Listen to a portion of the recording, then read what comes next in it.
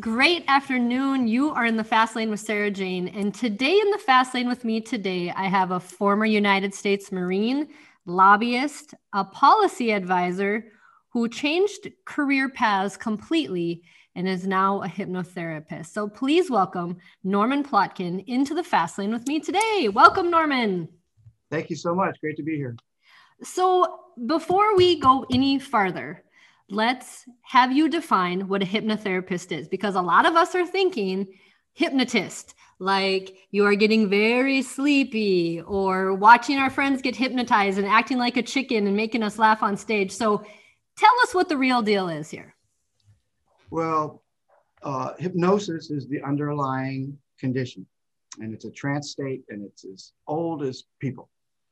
And a hypnotist is someone who takes someone into hypnosis, usually for entertainment. Vegas show or the county fair. Hollywood is, rocked with uh, movies about it. A hypnotherapist uses the power of hypnosis to help people make positive change in their life, to get rid of something they don't like, or to overcome a block, or to focus the power of their mind and their body to help them heal, to release past traumas and programming in our subconscious mind that no longer serves us. And so the difference is there's a beneficial, there's benefit to entertainment, right? It makes people laugh. You eat an onion and think it's an apple, or you cluck like a chicken. It's entertaining, right? But I, I'm, I have colleagues who I went to school with, and they do that stuff. And that's great. I'm uncomfortable by that. What it does, though, it serves a purpose. It shows the power of hypnosis and what the possibilities are when you're in trance. Mm-hmm. So, not saying that your previous careers weren't fun, but this one seems like this might be a little more enjoyable than what you did previously. So, how did you make the switch from what you used to do and what you do now? Well, a long, strange trip it's been, I think it's the lyric, right? So, the Marine Corps was a brief stint. I did one term. I learned a lot. It was a great start. And then I got out of the Marine Corps and did a bunch of stuff like the oil fields and a rock plant, making little rocks out of big rocks like Fred Flintstone. And then I was climbing telephone poles and building cable TV. And at about 24, 24, my brother was killed in a car accident. And I realized I didn't, live forever. And I probably ought to, and he was pre-med and he had worked so hard. And so I ditched all that, went back to college, and was in a hurry because I'm 25 now and I'm in a hurry. And I wanted to go to law school. And so I ripped through community college and did speech and debate and did student government. And I did it in a year and a half. And then I transferred to university in Sacramento, which is a capital city with a nation state with very large economy, very big capital. Majored in government. The first semester I landed an internship and I was working in the Capitol as a clerk, and from clerk to consultant to policy advisor, as a committee consultant to the health committee. Then I left there and became a lobbyist for the Medical Association. And then I opened my own firm and represented clients. And the public policy was fun, the strategy and, the policy, but the politics is dirty and ugly, and the stress. And I worked super hard to make a really good argument, and you could show up with the best argument in the room and still lose because somebody else had money. So anyway, all of that, added up to spell dis-ease for me. In 2011, I was diagnosed with papillary carcinoma, cancer, and that set up a journey. Initially I just wanted to get back to normal, but I came to realize that normal was what made me sick. The unhealthy lifestyle, drinking too much, and eating unhealthily, and stress, and that's what made me sick. And so when it came back in the scan, the second round of radiation, my marriage didn't survive that whole thing because it's, there's so much other stuff, right? And that comes along with it. So I turned inward and I began to read, Wayne Dyer, Carolyn Meese, Deepak Chopra. And I had a friend who had gotten out of politics and she opened a yoga studio. And she took me through therapeutic yoga for cancer, taught me how to meditate and how to harness my powerful mind that, unchained was awful, monkey mind, the thought processes uncontrolled and unchecked. The thing that made me a great analyst, took me down the rabbit hole of all the things that could go wrong. And so I learned to meditate. And I did Pilates to get my strength back. I moved from Sacramento to LA. I took a job initially as an executive director of a trade association, which was, akin to the things I had been doing, and that didn't really work. And so I was at a crossroads, and I looked into coaching, and there was this coaching program where these two psychologists said, you could be a fabulous coach if you add hypnosis. It helps people.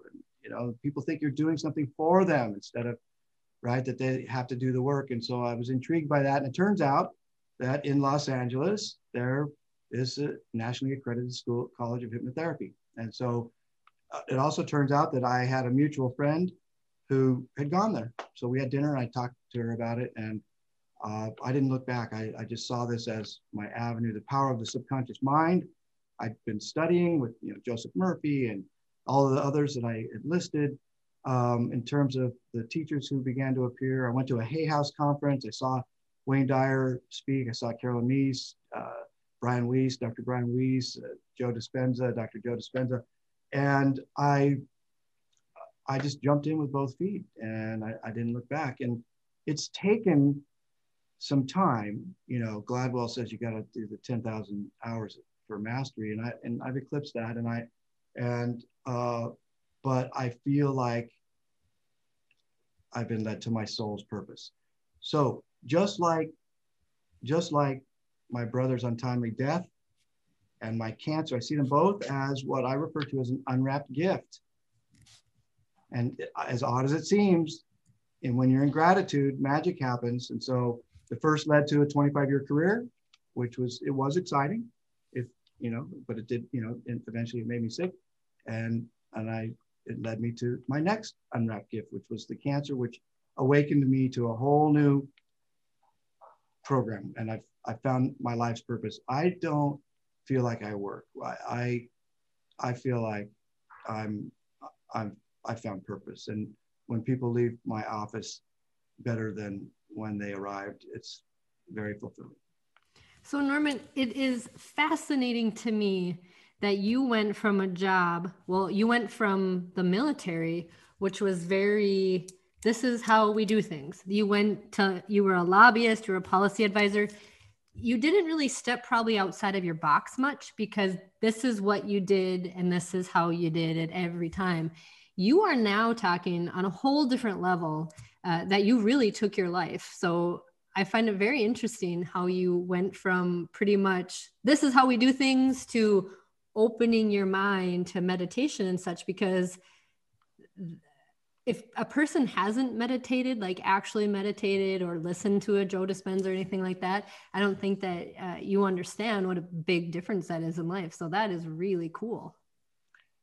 I was really good. So in high school, I was in the Future Farmers of America, and I was the president of the parliamentary procedure team. I knew I was very good at quick study, the rules. I led a meeting. I knew Robert's Rules of Order. When I became a clerk in the legislature, I learned it very quickly.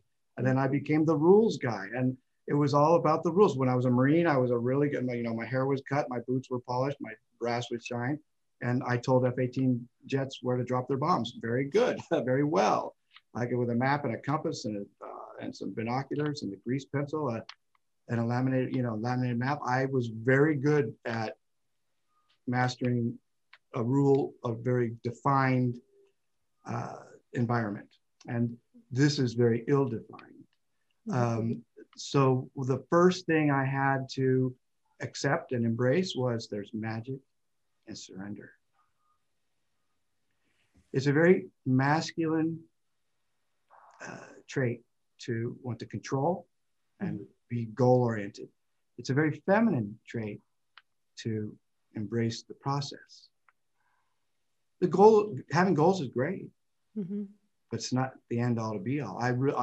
What I've done is I've embraced my feminine energy, and I've balanced. I'm still very masculine, but I've upped my feminine game. So I listen more than I talk. Hmm. So is that why you have the yin yang symbol on your website? Yeah. My girlfriend's an acupuncturist. She's a doctor of Chinese, traditional Chinese medicine. We studied Taoism and Buddhism together.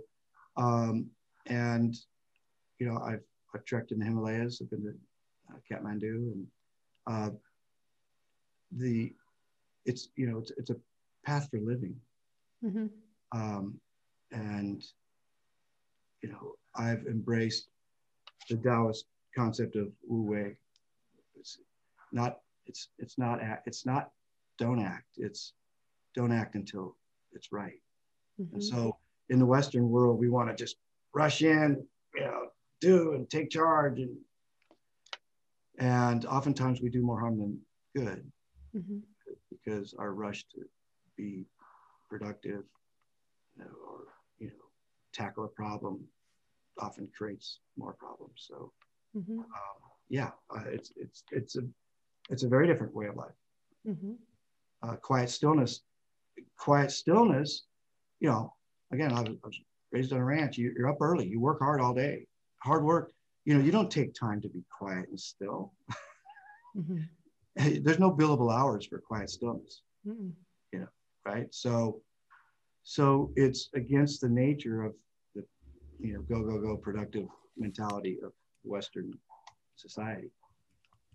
So what do you say to someone? I just had this conversation and I didn't have this on my list of questions to ask, but now that we're talking about this, what about people who seem, it's me, I'm people who seem to almost be afraid of the quiet?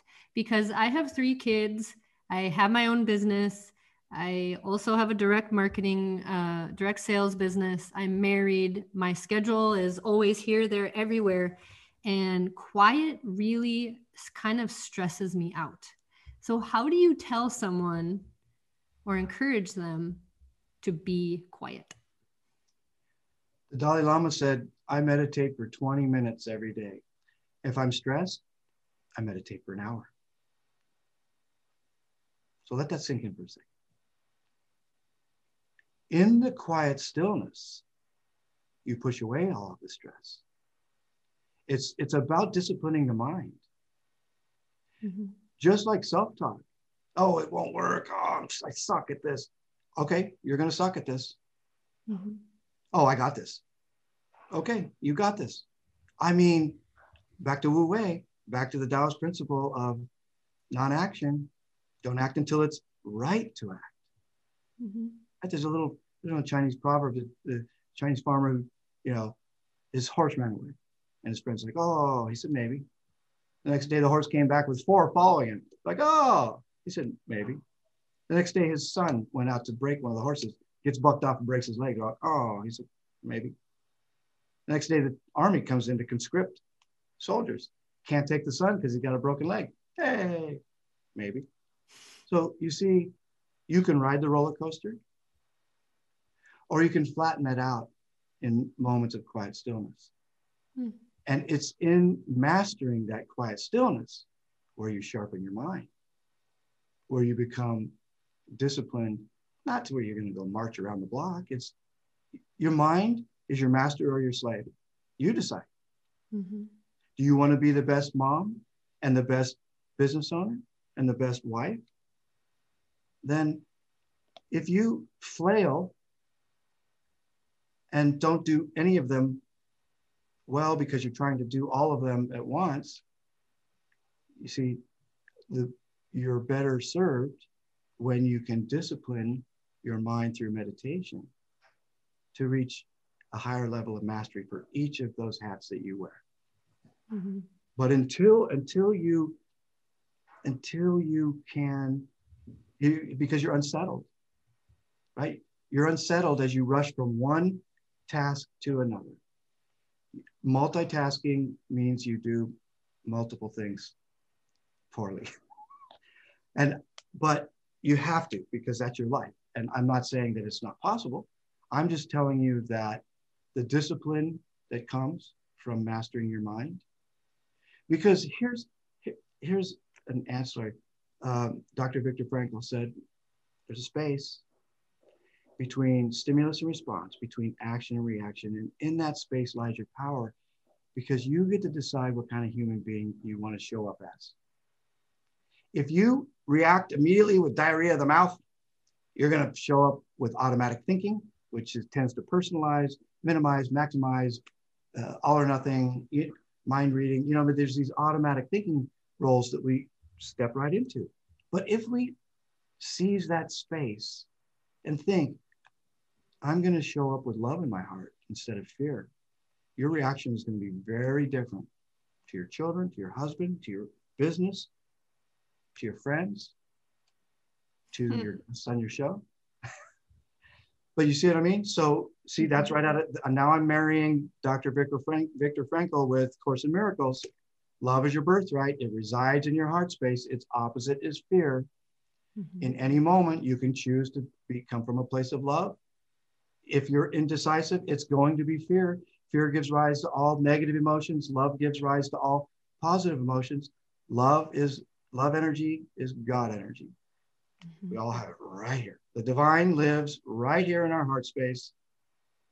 And in any moment, we can show up as a loving human being, or we can give into fear. Well, first of all, I am the queen of multitasking. So it's almost like I need to take off my crown now. I know. I hedged and said that you can and you must, because that's your life. You must. But your multitasking will be more effective when you master your mind. Okay. And secondly, I feel like I'm actually in a therapy session right now. So I feel like I'm going to have to pay you after this. But so here's my next question then. When a person stills their mind, actually, I have two questions on this. So the first one, let's start with this. The first one being, some people will say that meditating is really speaking to God. You are supposed to be able to communicate with God. You're not supposed to have to go through a man to communicate. You should be able to talk with the divine. Okay. That's what these people say. Now, these people over here say meditating is opening your mind, not to negative, so you're also inviting the darkness in. What are your thoughts on that? Okay. Whoa. The shadow exists in all of us, and you better be able to contend with the shadow, or you're going to suffer. But we'll get back to that. Prayer is when you talk to God. Meditation is when you listen. Whoa.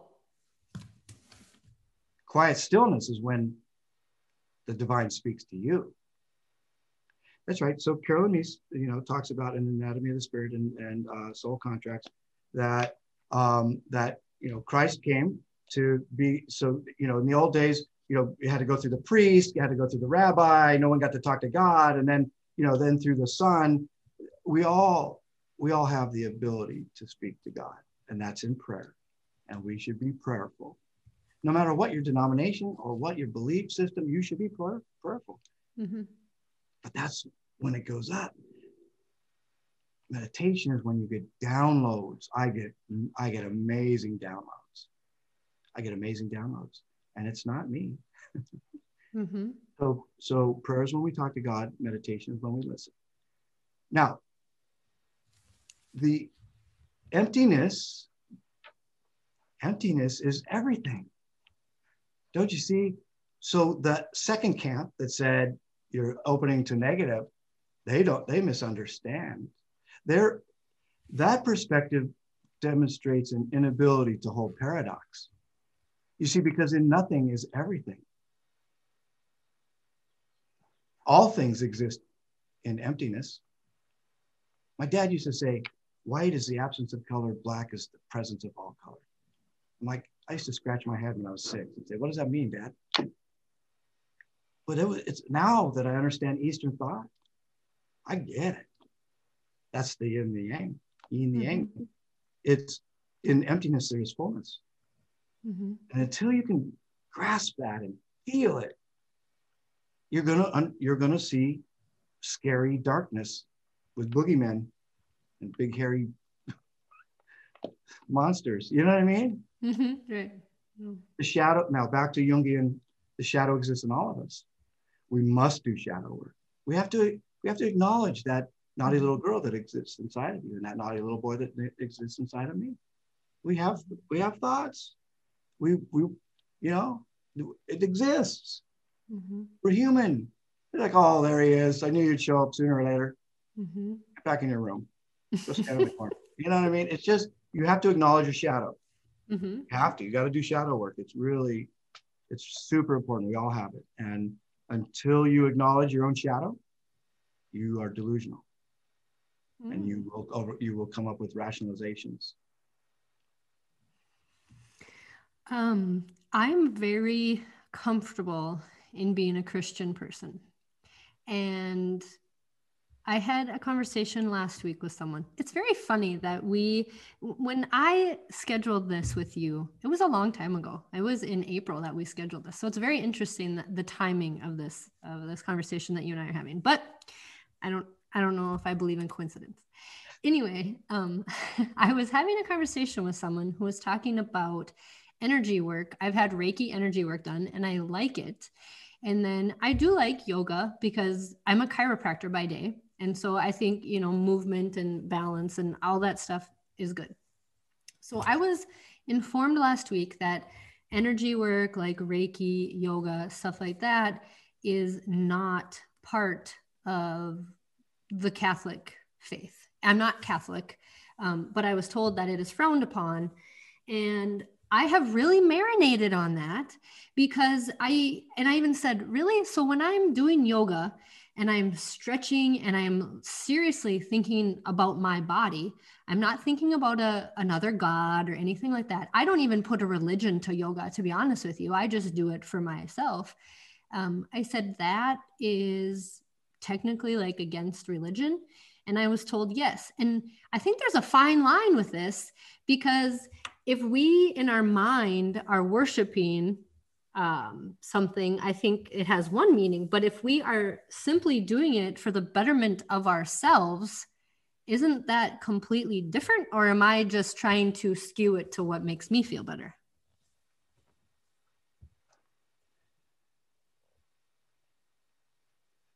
Anyone who professes to describe to you God doesn't know God. God exceeds our ability to understand. Religion has traditionally been a way to control humans. A loving God doesn't punish. The Old Testament is, eye for an eye, tooth for tooth. When I read the Bible, I'm only interested in red letters. What did Jesus say? Jesus epitomized love. He washed the feet of thieves. That's a whore touched him in the marketplace. He said, "Who touched me?" He knew her heart. So, am I guilty of picking and choosing? Perhaps. But my concept of the divine and God energy and Jesus and equals love, I cannot conceive of a spiteful God. Mm-hmm. I get at this all the time too. I have Christians who don't want to do hypnotherapy. I'm like, where do you think it came from? If God's the creator, where did energy come from? Where did it come from? Mm-hmm. I saw a rant on yoga and how it's tied to polytheistic origins, and it's look, if it's a way to exercise and make better your temple where God resides, then mm-hmm. call it something else if it offends you. Mm-hmm. There are so many people running around looking for reasons to be offended, and many of them are religious. So I don't think they're supposed to judge. I think that's God's role. Mm-hmm. So if someone is judging a technique that you use to make yourself a better human and perhaps a better Christian, then they should say a couple Our Fathers and a few Hail Marys. You know what I mean? I have the whole genuflection, the Catholic, there's, they need to rethink some things. I don't judge. I mean, I just think it's not for me. Mm-hmm. And I would open anyone's loving heart to a different perspective. Mm-hmm. If you indeed have a loving heart, if you believe in the tenets of Jesus Christ, if you believe in a loving God, then that's not consistent. It's not consistent to judge me because I'm able to harness what God, if it's God's creation, then energy is like, if you believe in the second law of thermonuclear dynamics, that the energy is only transferred, it's not created or destroyed, it's only transferred. Is that a natural law? Is that a God-given law? Mm-hmm. Then it's energy transfer, and it's within God's realm. Mm-hmm. If God created us and we're capable of trance, and trance helps us better ourselves, why is it not a godly thing that we're doing? Mm-hmm. So it's good to think. I'm glad you marinated in it, but I would soften your heart in terms of feeling any guilt, shame, blame, or questioning the righteousness of making your body better. Mm-hmm. I had actually, when my husband had asked me about meditating and such, I told him, I said, I honestly haven't felt closer to like God and Jesus since I started doing that. And I do feel that in my heart. And I do think it's fair. Obviously, Norman and I definitely went down a little different path and we got a little serious. And I think it's very obvious speaking with you and anyone who's listened to my show before, we respect whatever religion you are. So whatever religion you are, we totally respect that. Basically, we're just saying, we're asking you to respect other people for what they do as well. Is that fair? Yeah, absolutely. I make no judgments on anyone. No. Listen, I studied world religions. I was born with a Jewish name. I converted to Islam for a girl. And wow. I accepted Christ. And now I'm, my girlfriend is Chinese and she's Taoist, but Taoism is God. Tao, the Tao that can be known is not the true Tao. Just like God, the God that you think you know God, that's not really God. The God that can be known is not a true God. You see, and it's what we are given is humans' attempt to describe and mostly manipulate. Very interesting. So let's get back to hypnosis because Okay. I do have a couple questions. By the way, so just before we leave this, because here's an interesting thing. You need 3 things for hypnotic modality: authority, a doctrine or a paradigm, and you got to feel something. All right. So this is a good segue. How about this? Stethoscope and lab coat, medical books and medical school. Do you feel something when you go to the doctor? Don't get your blood pressure taken there. It's not a good place, right? So medicine is a hypnotic modality. Black coat, robe, and the collar, the good book, pick any one. The Torah, the Quran, the Bible, the Bhagavad Gita, pick a book. And do you feel something when you're in temple or church or mosque? So it's a hypnotic modality. Religion is hypnosis. Anyway, so how's that for a segue? That is a good segue. So because when we were talking about you worked for the medical association and now you're in hypnotherapy, that's like a 180. So do you find any of the people that you used to work with, have they tried this or do they?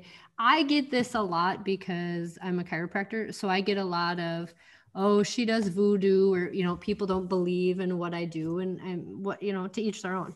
But do you find those hurdles, especially with your past? Oh yeah. Coming out as a new hypnotherapist to my 3,000 LinkedIn connections that all knew me from, politics it was scary. I had to just go for it. Yeah. And there's a lot of people, oh, what's Norm up to now? Oh, brother, what's Norm? Oh, boy. Who cares? You know, I don't care. You know, I have a very different view of allopathic medicine today than I did. I wouldn't let them take my thyroid now. What I know now, I'm just, you know, live and learn. Right. Well, and you can't do better unless you know better. And the issue with that too is that you really don't have any other options. They don't give you other options at that time. No, they tell you what the high percentage therapies are based on the evidence-based studies. And, you know, a diseased thyroid is to be removed. Otherwise, it'll continue to produce disease. But you know what? No one asked me what caused the disease. No one, well, you know, what was going on in your life? You see, this is what I do with my clients. When did it start? When did you first notice this? When did the fibromyalgia begin? Oh, what was going on in your life then? Oh, no one ever asked you that? Oh, you had 9 years of opioids because they had a collection of your symptoms and put you into this bucket and said, all we can do is control the pain. And you kicked the 9 years of opioids, and then you came out of desperation to me as the last resort, and most people do.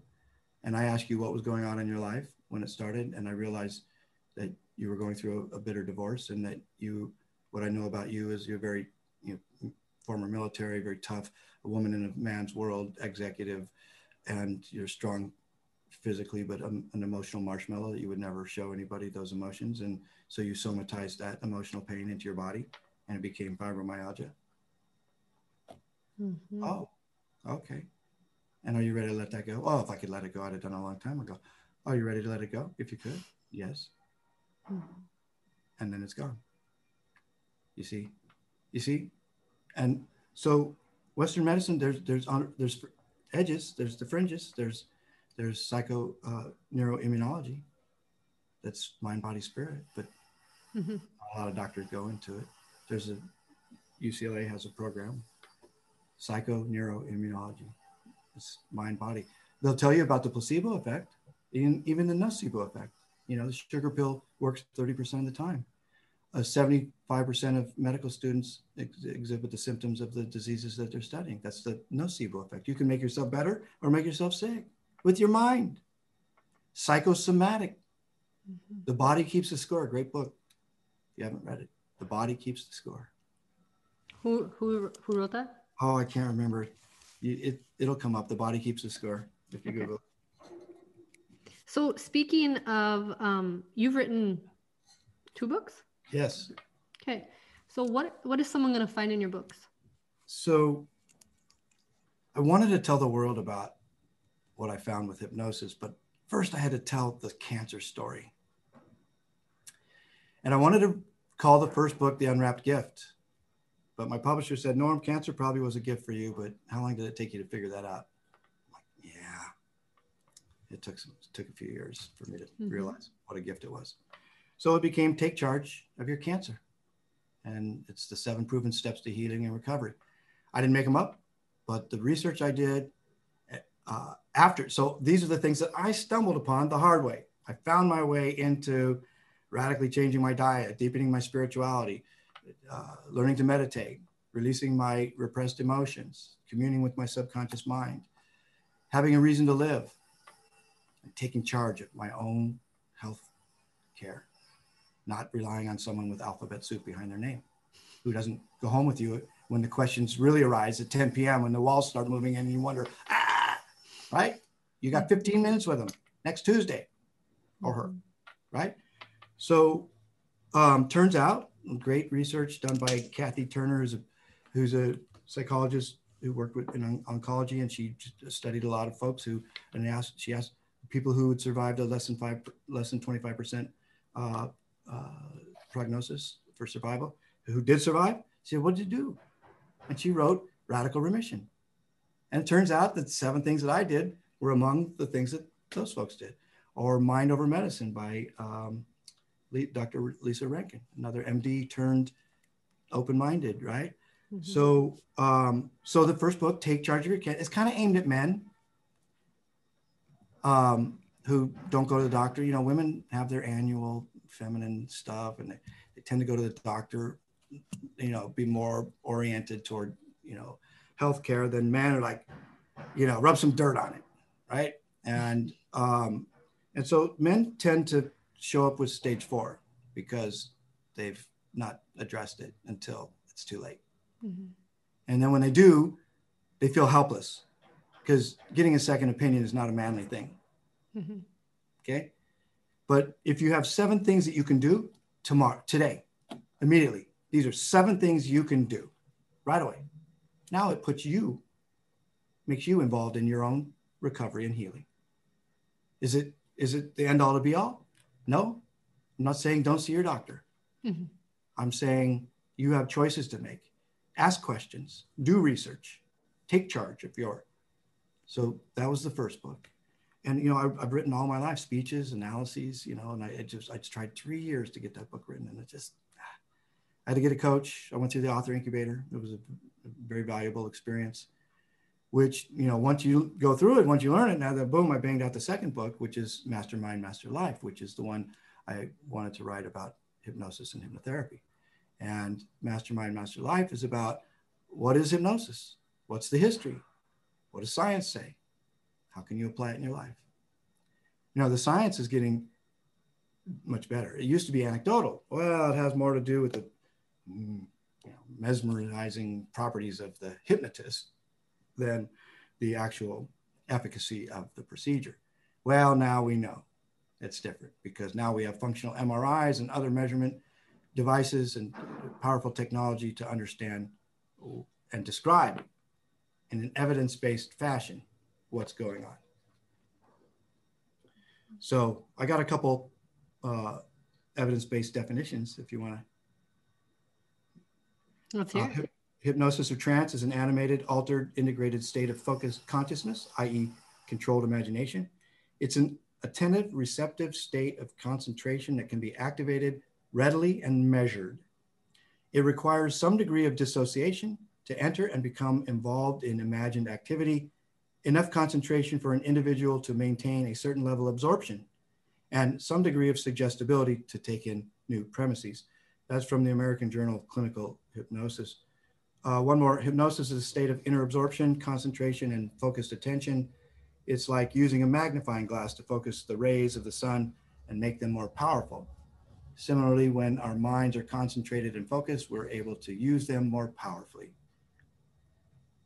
That's from the American Psychology Association. So even the evidence-based folks recognize it as a legitimate modality. Dr. David Spiegel at Stanford has been doing a bunch of this forward-looking research with measurement and whatnot. And he says it's the patient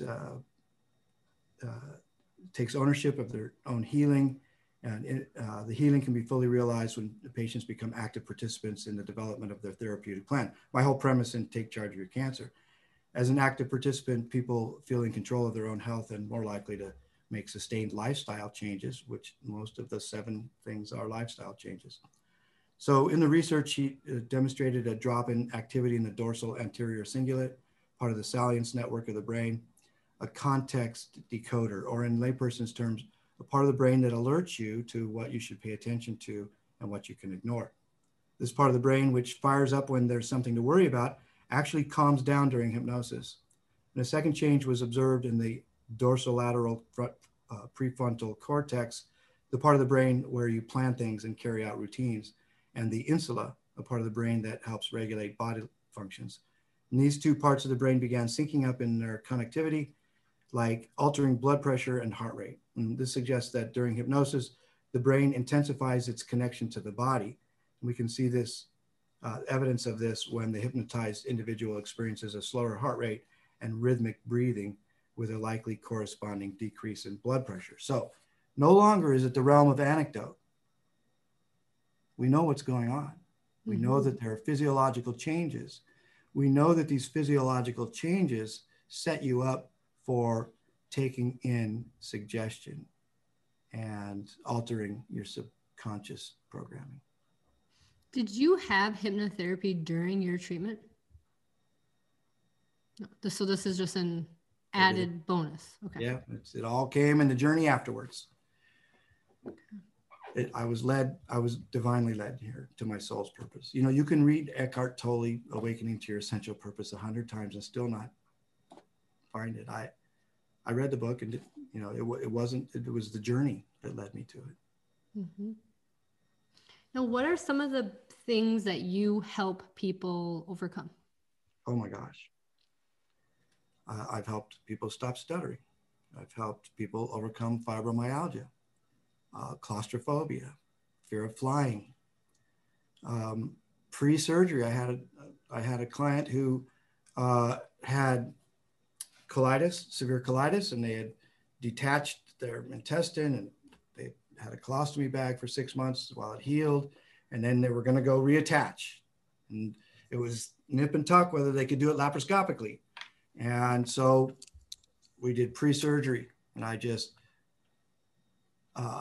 helped this client really visualize his body fully cooperating. It was medical team, trusting the medical team and their experience, and that they've done so much, you know, and visualizing his body physically assisting and healing, and there'd be less pain. He didn't need any pain pills afterwards. And we did post-surgery. Like it's so amazing what is available. I had a guy broke his leg and wanted to heal faster. And, you know, I've helped stroke victims reconnect their hemispheres.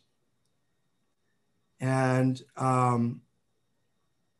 mean, the list goes on. You know, I want to give you an example. One of the stutterers, 17-year-old girl, stuttered most of her life. I asked her, "Are you ready?" Because I had a 77-year-old man who stuttered, and he stopped for 3 months after sessions and then went back to it because it was the only thing he knew, right? He felt weird not doing it anymore after 77 years. So I asked her, "Are you ready?"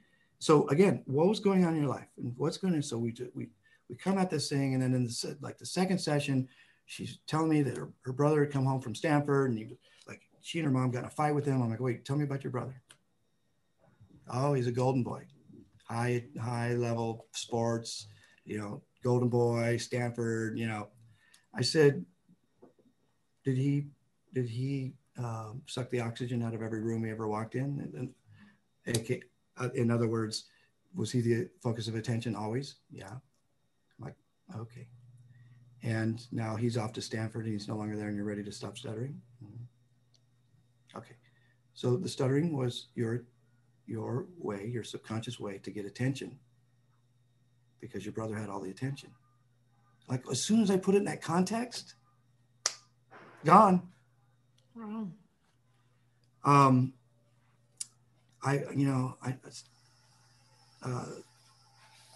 A star goes off to UC Santa Barbara and falls apart. Separation anxiety, calling her mom, crying every day. You know, I just helped her. You know what I mean? I helped her orient herself. She had,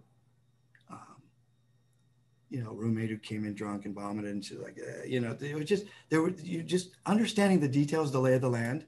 So the thing that made me a really good analyst and very good counseling and interviewing training at the college that I went to, because there are many hypnotists and hypnotherapists who they're really good at putting people in hypnosis. Okay, that's the easy part. But if you don't go for cause, if you merely treat symptomatically, you're going to be playing whack-a-mole. Mm-hmm. It's going to come up over here, mm-hmm. Right? So the thing to do is to go back to when it started. I had a guy, this is a complicated one. He needed to give blood. He's in his 70s. He's still active with his wife, but with the aid of the blue pill, but because of his blood pressure, so he couldn't take the blood thinner so they said, if you can give blood, that'll thin it enough so that you can take the pill and have consortium. So he needed to give blood, but he panicked, and he's given blood before for medical purposes, but there was something. And so there was a lot riding. There was a lot of pressure on me for this one. I bet. So I'm like, okay. So I regressed him back. I regressed him to a time when he was probably a toddler in the car with his mom, and his uncle died on the operating table. And there was something about giving blood, and he heard his mom say, "Don't ever give blood." Really? And we found that in regression. And as soon as knowing what it was allowed him to get past it and go, I got an email from him. He's happy. Let's just put it that way. So how old does a person have to be to work with you? Like, do you work with kids or no? Oh yeah. Oh, I've had ARFID, the eating disorders. I have kids, kids on the spectrum are very sensitive. So they have eating challenges and stuff. So I've worked with kids on the spectrum. I've worked with eating disorders. I've helped as young as 6 deal with divorce and very difficult things. And I'd like to get the kids because I get the adults women who can't lose that last bit of weight, and it has nothing to do with their eating, and it has everything to do with the layer of emotional protection from the outside world. And as we peel back the layers of the onion, they were abused by family members. And so, helping the kids early. I teach a lot about understanding our own mind, not just kids, but adults. Like you said, you felt like you had a therapy session. Much of what I started with is I give every client love in your heart space. Your power is in that space between action and reaction. So yeah,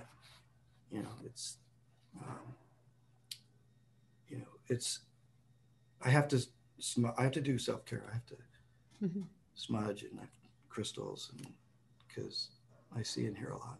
And I'm sure you help a lot of people with trauma as well. So what are you saying to people who have never tried hypnosis, but maybe are on the fence? What would you say to them? Everyone comes to me as a last resort, and they've tried everything else. Have an open mind and try this early in the process. It's like, it's a difficult position to describe, because on one hand, if I call it a panacea, people, they're skeptical. People reject things that seem too simple, right? So what I would say is, it's painless.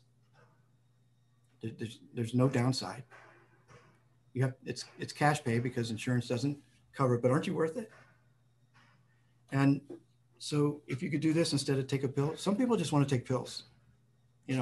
They just, I've helped people get off pills. But I would say, if you're curious, try it. Invest in yourself. The power of the subconscious. Books have been written. I mean, you know what I mean? Like it's indisputable. But just remember Occam's razor. The simplest explanation is always the best. You don't need some complex, complicated. If your arm is broken, see a doctor and let them set it. If you need, there's some things you have to see a doctor for. But there's an emotional underpinning to almost everything. And that emotional underpinning can be found, isolated, and overcome. That's great. Wonderful. Well, Norman, thank you so much. You were a wealth of information through that little roller coaster of a discussion. I appreciate the opportunity. As you can tell, I'm passionate about what I do. When you find your soul's purpose, you want to tell the world. So there's more books coming. I want to start speaking on stage, and it's at a time in human history that things are exceedingly complicated and complex, and we're bombarded with information, and on every side of everything. I can produce a study on either side of any question. Some things can be dealt with in a simple, loving fashion.